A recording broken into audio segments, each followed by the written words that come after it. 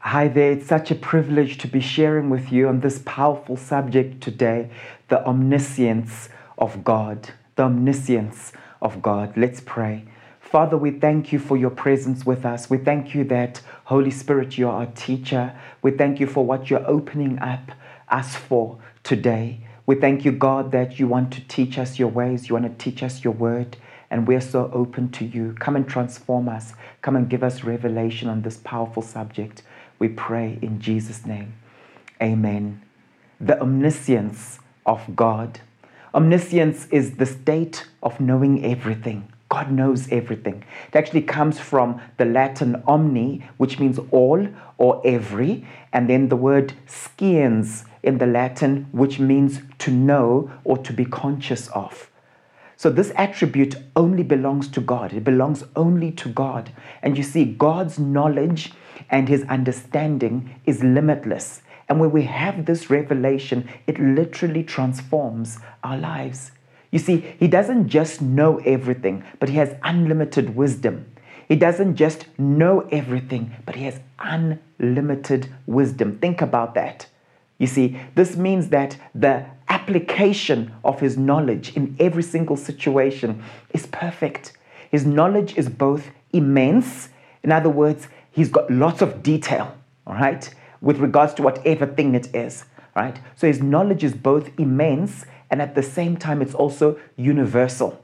It's also universal. So he knows me at an in-depth level, but he also knows everything else in all of creation at that in-depth level. His knowledge is not just limited to one corner of the universe. I think that is so powerful. You see, God's knowledge is so widespread. It includes every corner of the universe, every person, every animal, every atom, every molecule that has ever been created, that has ever existed. God knows about the future just as well as he knows about the past. You know, sometimes we've got this thing where we think that God is wondering about our future just like we are. No. He knows everything about the future. In fact, for God, to him, everything is present tense. He's the I am. He's not the I was. He's not the I will be. So in summary, when we say God is omniscient, we're actually saying that God knows everything perfectly, exhaustively, and absolutely. This is so important. God knows everything perfectly, exhaustively, and absolutely. And when we have this revelation, it actually impacts how we pray. It impacts our level of peace, especially as believers. In the book of Psalms 147, verse 5, it says, "Great is our Lord, and mighty is his power." Great is our Lord and mighty in power. His understanding has no limit. His understanding has no limit. Imagine we're able to commune with a being whose understanding has no limit. He doesn't just know everything, he understands everything, including you, including me. In Hebrews 4:13, it says, "Nothing in all creation is hidden from God's sight. Everything is uncovered and laid bare before the eyes of him to whom we must give account." You see, the fact that God is omniscient is an encouragement, and it's also comforting to those of us who believe. However, for the unbelievers, it is potentially a very daunting thought. You see, the world will have to give account to God. All of us will have to. Perhaps you're concerned about politicians and demagogues getting away with corruption, getting away with murder. But remember that God sees all things. And that's quite daunting for someone who hasn't yielded to the lordship of Jesus Christ. I like this powerful thing that was stated by A.W. Pink. Men would strip deity of his omniscience if they could. What a proof that the carnal mind is enmity against God. Romans 8, verse 7. The wicked do as naturally hate this divine perfection as much as they are naturally compelled to acknowledge it. They wish there might be no witness of their sins, no searcher of their hearts, no judge of their deeds. They seek to banish such a God from their thoughts. But they can't really, can they? So sadly, instead of fully acknowledging that God knows all things and He's omniscient, we often think we know better than God. We don't like to admit it, but sometimes we act like we know better than Him. But we only see in part. And it's so important to understand this attribute of God, His omniscience, whilst at the same time acknowledging our own frailty. In Isaiah chapter 55, verses 8 to 9, it says, "For my thoughts are not your thoughts." Now, this is God speaking. This is not an act of worship where someone is just saying, "Oh, your thoughts are amazing, God." Right? This is God Himself speaking. And He says, guys, my thoughts are not your thoughts. Neither are your ways my ways, declares the Lord. As the heavens are higher than the earth, so are my ways higher than your ways, and my thoughts than your thoughts. So God wants us to acknowledge this fact that His wisdom, His knowledge, His understanding is way higher than ours. We see in part, but He is omniscient. He knows all things. His knowledge is immense, perfectly immense, and it's also universal. I like what Tom Wells said when he wrote about a vision for missions. He said, "Youth is the time when all seems to be within the grasp of the careful student. I have left that time behind. I don't know is on my lips more often now, but so also is God knows. Not as a thoughtless expression in conversation, but as the conviction of my heart. I don't know, but God knows." And you know what I've learned? I've learned that it's when we have this understanding that we come to Him as the source of all wisdom and the source of all knowledge. And then He blesses us with more wisdom and more knowledge. Just look how Daniel, the prophet Daniel, had so much revelation, yet he acknowledged that God was the source of it. And this type of humility is very different to the pride that we see today. You know, when people get a bit of revelation or a bit of insight and they become the retrospective prophet, you know, I knew it was going to happen. Oh, I knew. And we become so proud. Isn't it unattractive? And yet look how Daniel knew so much, yet he relied on God, who he knew all things. In Daniel chapter 2, verses 17 to 23, he's just been asked to interpret King Nebuchadnezzar's dream, and look what he does. Then Daniel returned to his house and explained the matter to his friends. So he operated in a team environment. He didn't think he knew all things. He had that humility to say, hey guys, we need to go to the Lord. So he shared this matter with his friends, Hananiah, Mishael, and Azariah. He urged them to plead for mercy from the God of heaven concerning this mystery. Lord, we need your mercy if we're going to tap into your mysteries, so that he and his friends might not be executed with the rest of the wise men of Babylon. During the night, the mystery was revealed to Daniel in a vision. And what was his response? Oh, I'm so clever. Hey guys, check me out. This is what the Lord showed me. Thanks for the prayer support, but in actual fact, God revealed it to me. No, he didn't. It says, during the night, the mystery was revealed to Daniel in a vision. Then Daniel praised the God of heaven and said, praise be to the name of God forever and ever. Wisdom and power are his. He changes times and seasons. He deposes kings and raises up others. He gives wisdom to the wise. So he's not selfish with his wisdom. And knowledge to the discerning. He's not stingy with his omniscience. He shares his knowledge. He reveals deep and hidden things. He knows what lies in darkness, and light dwells with him.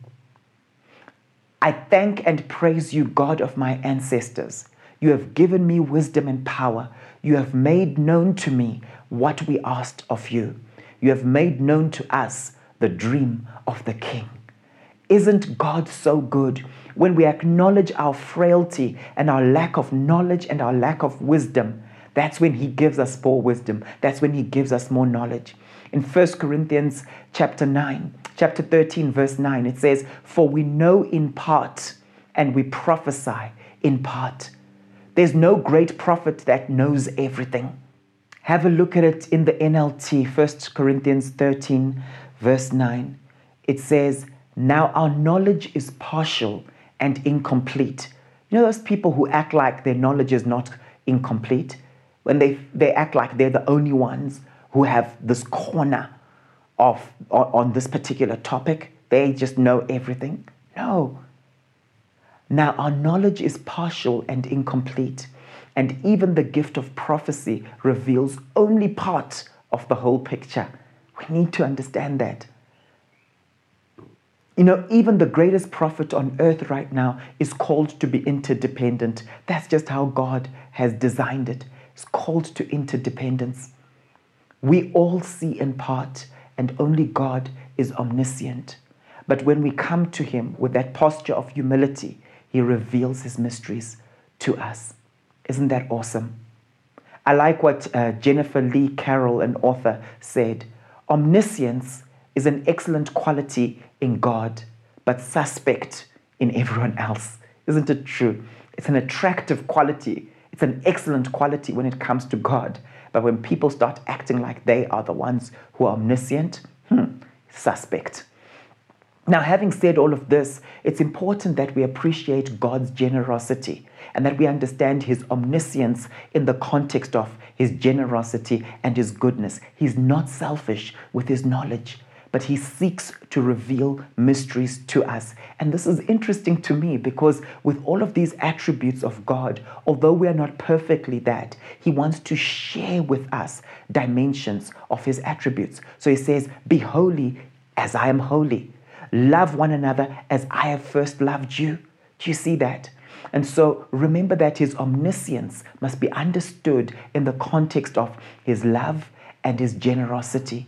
The fact that God is omniscient works to my advantage because he's my Father and he's generous with what he knows and what he understands. And this is actually why God gives us prophetic gifts, right? And this is why he gives us the gift of discerning of spirits, right?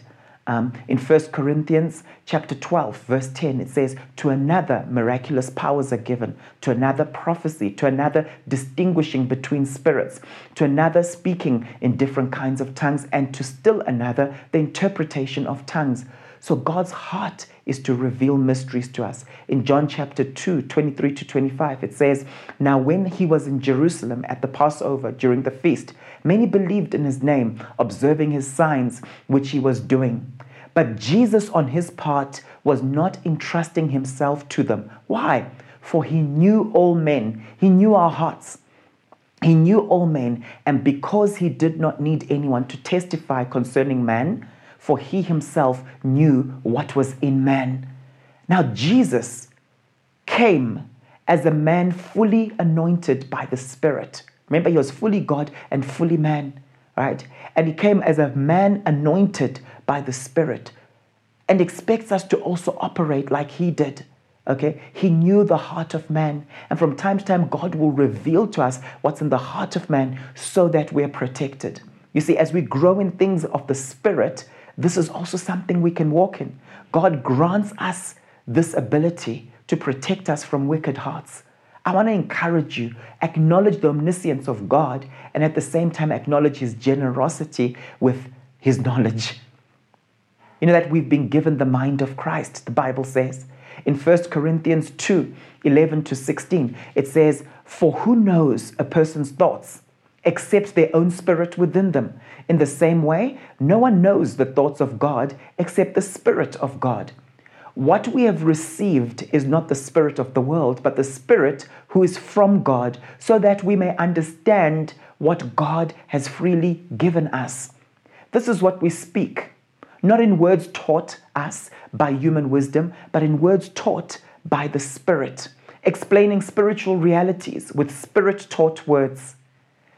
The person without the Spirit does not accept the things that come from the Spirit of God, but considers them foolishness and cannot understand them because they're discerned only through the Spirit. The person with the Spirit makes judgments about all things, but such a person is not subject to merely human judgments. For who has known the mind of the Lord so as to instruct him? And here's the big but. But we have the mind of Christ. Isn't that beautiful? So while we acknowledge his omniscience, we also receive this thing that comes to us as born again believers, born of the Spirit, filled with the Holy Spirit. We receive this gift that we now have the mind of Christ and that he gives us insight into his mysteries. I want to encourage you to tap into this, but do it from a place of humility. You know, the Bible is so clear that God loves to reveal things to his children. He loves to reveal things to his children. That's why Jesus said to his disciples, I've shared with you all these things. I no longer call you servants, but now I've called you friends because I've shared with you all that the Father has shared with me. Isn't that powerful? You can see his longing to just communicate and share with them more and more things. I've got much to say to you about the kingdom, you know. Matthew 11:25. At that time, Jesus said, I praise you, Father, Lord of heaven and earth, because you have hidden these things from the wise and the learned and revealed them to the little children. In other words, those who are humble before God, those who are childlike, they are the ones who receive from heaven these mysteries, not those who are wise in their own might, not those who think they're clued up, but they're actually clueless. In the book of Psalms 25, verse 14, it says, the Lord confides in those who fear him. He makes his covenant known to them. Some translations, I like it in the NKJV. It says in the New King James, the secret of the Lord is with those who fear him. So can you see the qualifier as we go to him in brokenness, in humility, acknowledging our own lack of wisdom, our frailty, acknowledging his omniscience. He reveals mysteries to us. So there are two keys that we've already established so far when it comes to tapping into this knowledge. The first one is childlike humility, and the second one is walking in the fear of the Lord. And as a result of this, I have prophetic advantage. You have prophetic advantage because God is generous with his knowledge. I want to encourage you, tap into this when it comes to decision making, maybe around your marriage, maybe around business partnerships, maybe around investments. God knows all things. You have prophetic advantage.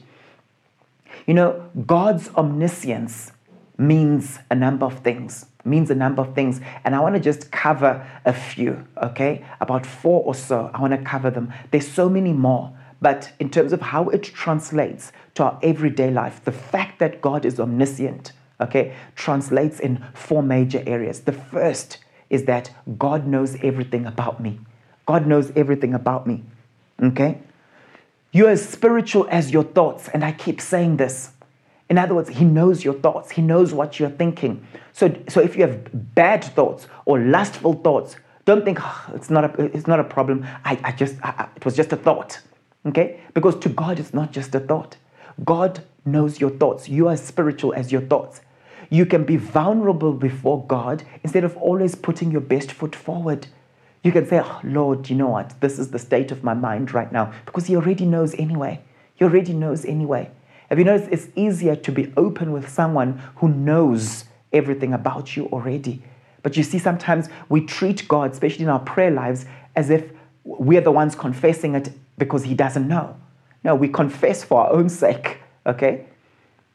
Not like we're informing him. You know, sometimes in prayer meetings, people get into this mode where they're now explaining things to God, you know, telling God things that he already knows. So he knows all your unconfessed sin already. He's familiar with the motives of your heart, even when you've managed to delude other people. You can't delude him. In 1 John 3:20, it says, if our hearts condemn us, we know that God is greater than our hearts, and he knows everything. In the book of Psalms, I love this, Psalm 139, verses 1 through to 4. I'll start there. You have searched me, Lord, and you know me. You know when I sit down and when I rise. In other words, that seems like it's an arbitrary thing that you're doing. Think of how many times in the course of a day you just sit down and you get up, sit down and you get up. But guess what? God knows, oh, he's getting up now. Oh, he's sitting down. Here he is running the whole universe, but he knows when you're getting up, when you're sitting down. You perceive my thoughts from afar. I've seen this happening in my life where sometimes I'll just have a desire and I'll just have a little wish. I'm driving along and I'll just think, oh, that'll be nice. And then that gets answered. It comes through. It wasn't even a prayer. It was a subtle thought I had. And then when the thing happens, I'm like, this is getting freaky now. Okay? You discern my going out and my lying down. You're familiar with all my ways. Before a word is on my tongue, you, Lord, know it completely.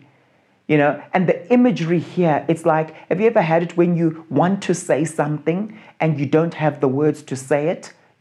Sometimes I'll talk to people and they're like, don't know what the English word is. I'm not too sure. And you don't quite have the word. And someone who knows you really well knows exactly what you're trying to say. Or maybe sometimes you mumble up your words and you say the wrong thing and it was grammatically incorrect. But the person, maybe your spouse or a sibling, they know what you meant anyway because they know you so well.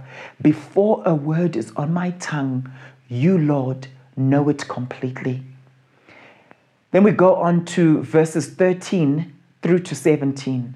For you created my innermost being. Oh, isn't this powerful? You created my innermost being. In other words, you didn't just create my physical body. You also created my soul. You also gave me the intellect that I have. You also gave me the emotions that I have. You also gave them to me. You knit me together in my mother's womb. I praise you because I'm fearfully and wonderfully made. And when you study the meaning of those words, it basically means he took great care when he made you. He was precise when he made you. And he did it with a purpose in mind. And goes on to say, your works are wonderful. I know that full well. My frame was not hidden from you when I was made in the secret place, when I was woven together in the depths of the earth. Again, this is powerful because he was involved in your embryonic stage. He was involved at every stage.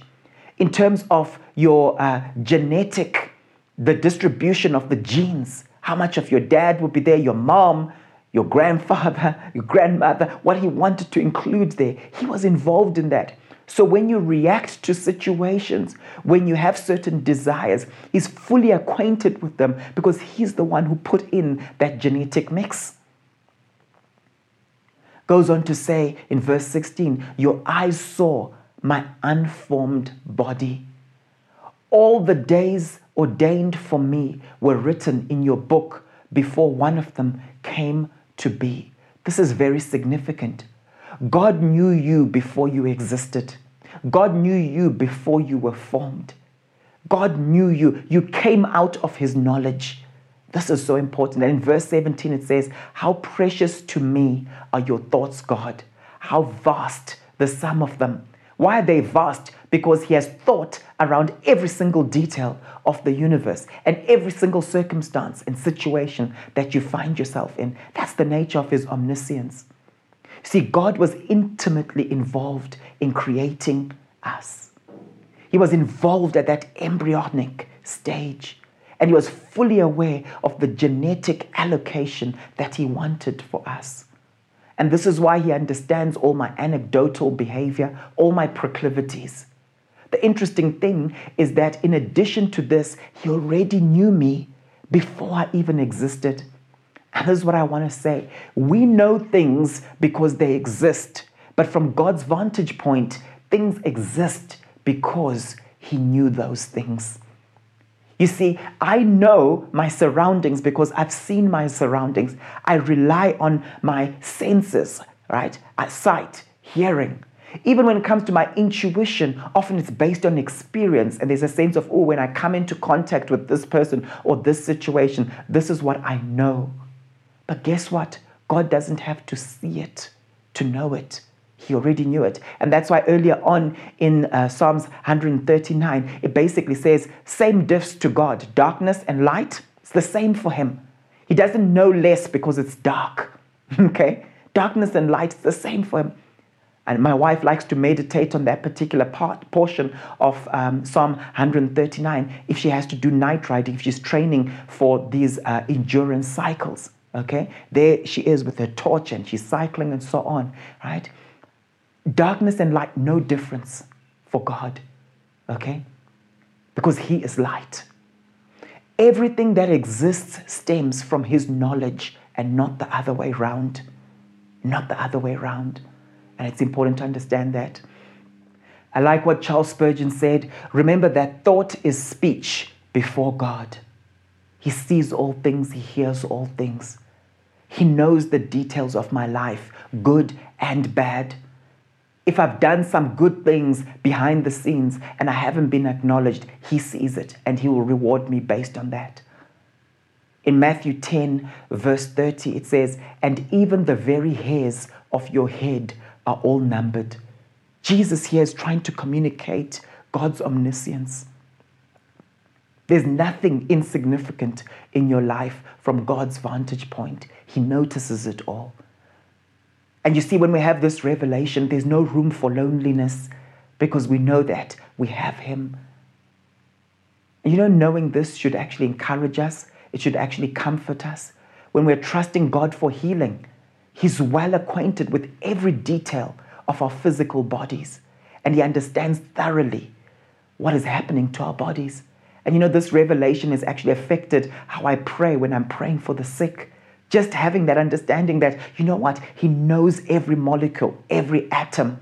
He's the one who put the body together so carefully, so intricately.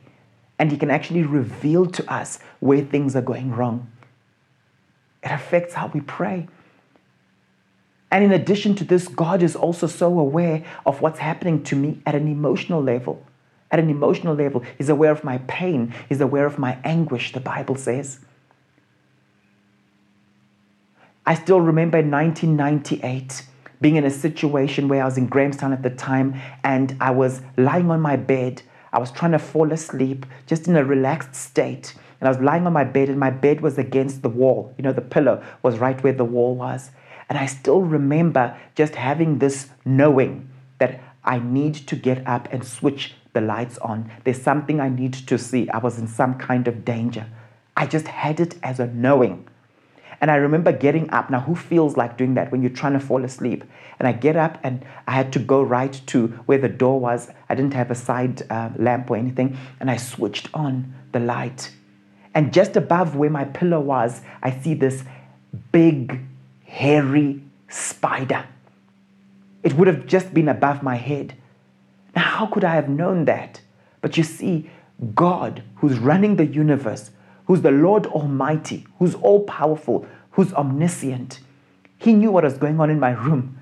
And He was able to give me a portion of that knowledge supernaturally in whatever way He did it. I didn't see writing on the wall saying, get up. I just knew I needed to get up.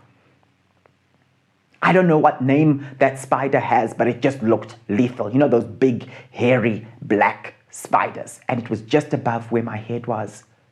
So His omniscience was such that He knew what was going on in my room that night. I might think, but He's too busy for me. He's running the universe. He's answering some of those powerful prayer warriors' prayers. But you see, He's not like me. As a father, I might miss a goal when I'm watching my kids playing soccer. I'm watching them playing football and I'm on the phone or I'm talking to my wife or talking to someone else, one of the other parents. I remember one time Jaden then came and said, "So Dad, did you see my goals?" And he's saying goals plural. And I'm thinking, I only saw one of them. And when you get in trouble, right, for that. I've had times when I'm watching my kids and it's a swimming gala and I'm caught up in a conversation and so on. And I just see, oh, he's now wet and he's coming and he seems to have done quite well. But I missed it. God doesn't miss it. God doesn't miss anything in your life. Nothing is hidden from His sight. So He knows everything about me. That's His omniscience. The second thing I want to share with you about His omniscience is that God knows of things to come. And this is so, so important. In Isaiah 46, verses 9 to 10, it says, "Remember the former things, those of long ago. I am God and there is no other. I am God and there's none like me. That's his otherness that he's asserting. Verse 10, I make known the end from the beginning, from ancient times, what is still to come. I say, my purpose will stand and I will do all that I please. So he begins with the end in mind. That's just his mindset, okay? He's in the future already. And the implication of this is that he might not answer your prayers in the way that you thought he would, because he knows impending disaster and he can protect you from it.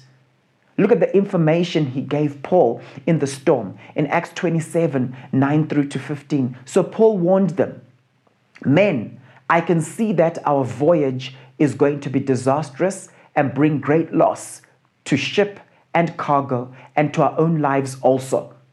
So God revealed this to Paul the apostle, and God wants to reveal things from his omniscience to you. But the centurion, instead of listening to what Paul said, followed the advice of the pilot and of the owner of the ship. So these are people who are functioning in the natural. Since the harbor was unsuitable to winter in, the majority decided that we should sail on. How many of you know that the majority is often very wrong? Hoping to reach Phoenix and winter there. This was a harbor in Crete, facing both southwest and northwest. When a gentle south wind began to blow, they saw their opportunity. So they weighed anchor and sailed along the shore of Crete. Before very long, a wind of hurricane force, called the northeaster, swept down from the island. The ship was caught by the storm and could not head into the wind. So we gave way to it and were driven along. Okay, so they experienced some kind of shipwreck. In Acts 27, 21 through to 26, after they had gone a long time without food, Paul stood up before them and said, men, you should have taken my advice not to sail from Crete. Then you would have spared yourselves this damage and loss. God is already in your future. Okay, but now I urge you to keep up your courage. He was operating in the love of God, not just the knowledge of God, but the love of God. To keep up your courage, because not one of you will be lost. Isn't God so gracious? Only the ship will be destroyed. Last night, an angel of God, to whom I belong and whom I serve, God who I serve, right? God who I belong to, I serve, stood beside me and said, do not be afraid, Paul. You must stand trial before Caesar, and God has graciously given you the lives of all who sail with you. Isn't that awesome? Verse 25. So keep up your courage, men, for I have faith in God that it will happen just as he told me. Nevertheless, we must run aground on some island. So can you see what happened here? God revealed to him what was going to happen in terms of the storm, right? It didn't necessarily say, cool, it's fine, the storm will just stop. Okay, sometimes he shows us impending danger and he shows us how to avoid it. Nevertheless, the people didn't listen to him, but he still had an angel come to him and basically give him more information. God is gracious in this way, and when we tap into his foresight, it's not really foresight to him because he's already in the future, but it's foresight for us, right? It actually protects us. In Amos 3, verse 7, it says, surely the sovereign Lord does nothing without revealing his plan to his servants, the prophets. This is such a powerful scripture for me. You see, although God is sovereign, it describes him there as the sovereign Lord. Although he's sovereign, he has chosen to work together with his servants. If he wanted, he could have just done his own thing by himself. And when you look at that word that we translate into sovereign Lord, okay, it's actually the word Adonai, Yahweh, right? Lord God. So it's not just saying Yahweh. Yahweh does nothing without revealing his plan. It's basically saying Lord God, Lord Yahweh, Lord Master. That's what Adonai is. In fact, Adonai is plural, right? It's called an emphatic plural. It's trying to emphasize his lordship. It's trying to emphasize his sovereignty. It's basically lords. If it was Adon, that would be Lord. But Adonai is lords, okay? Even though we know God is one God, but it's emphasizing his lordship, right? Adonai Yahweh, Lord God, Lord God. Lord God does nothing without revealing his plans first to his prophets. He's chosen to do that despite his sovereignty. I think that's awesome. The third thing I want to share with you about his omniscience is that God rewards and God promotes me based on his knowledge of my inner life. God rewards and promotes based on his knowledge of your inner life. In 1 Kings chapter 8, verse 39, then hear from heaven your dwelling place. Forgive and act. Deal with everyone according to all they do, since you know their hearts, for you alone know every human heart. God will reward you based on his knowledge of your inner life. In Acts chapter 1, verse 24, when the apostles had to replace Judas and they were looking for a replacement, then they prayed, Lord, you know everyone's heart. Not, Lord, you know everyone's deeds. Lord, you know everyone's heart. Show us which of these two have you chosen? Again, very powerful. He knows the state of our hearts and he promotes us or demotes us based on our heart condition. You know, as we work with people, as we raise up leaders, we actually need to rely so much on God because he knows the hearts of men and women. And Jeremiah 17 verse 10 actually states this so clearly.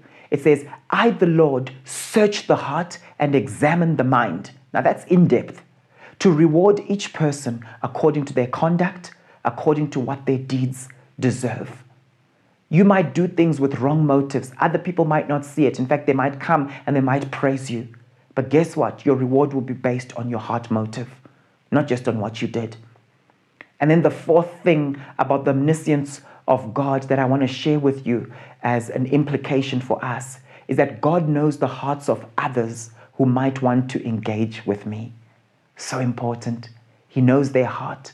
He wants us to be able to see beneath the smiles, but he knows what's beneath the smiles. In John 2, verse 24, it says, but Jesus would not entrust himself to them, for he knew all people. And I shared with you that scripture earlier on, but it's important to understand this. And that's why sometimes when you're making decisions concerning a business partnership or even who to get married to, rely on his omniscience, tap into it, and he can reveal to you what's in the hearts of people. In the book of Psalms 44, verses 20 through to 21, if we had forgotten the name of our God or extended our hands to a strange God, would not God find this out? For he knows the secrets of the heart. In 1 Chronicles chapter 28, verse 9, and you, my son Solomon, acknowledge the God of your father and serve him with wholehearted devotion and with a willing mind. For the Lord searches every heart and understands every desire and every thought. If you seek him, he will be found by you. But if you forsake him, he will reject you forever. Isn't that interesting? He searches every heart and understands every desire and every thought. And that will end up protecting you. Let's pray. Father, we thank you so much for your abundant knowledge, your perfect wisdom, and we receive a portion of that because we know that you're generous with your mysteries, you're generous with your knowledge. But we acknowledge, Lord, in worship right now, that you know all things and that you're not surprised by the future because you're already there. And so we seek comfort in this, Lord. Father, may this result in more and more of the fear of the Lord operating in our lives. We open our hearts to you and we say, come and have your way. Come and give us understanding and come and comfort us with this knowledge. In Jesus' mighty name we pray. Amen.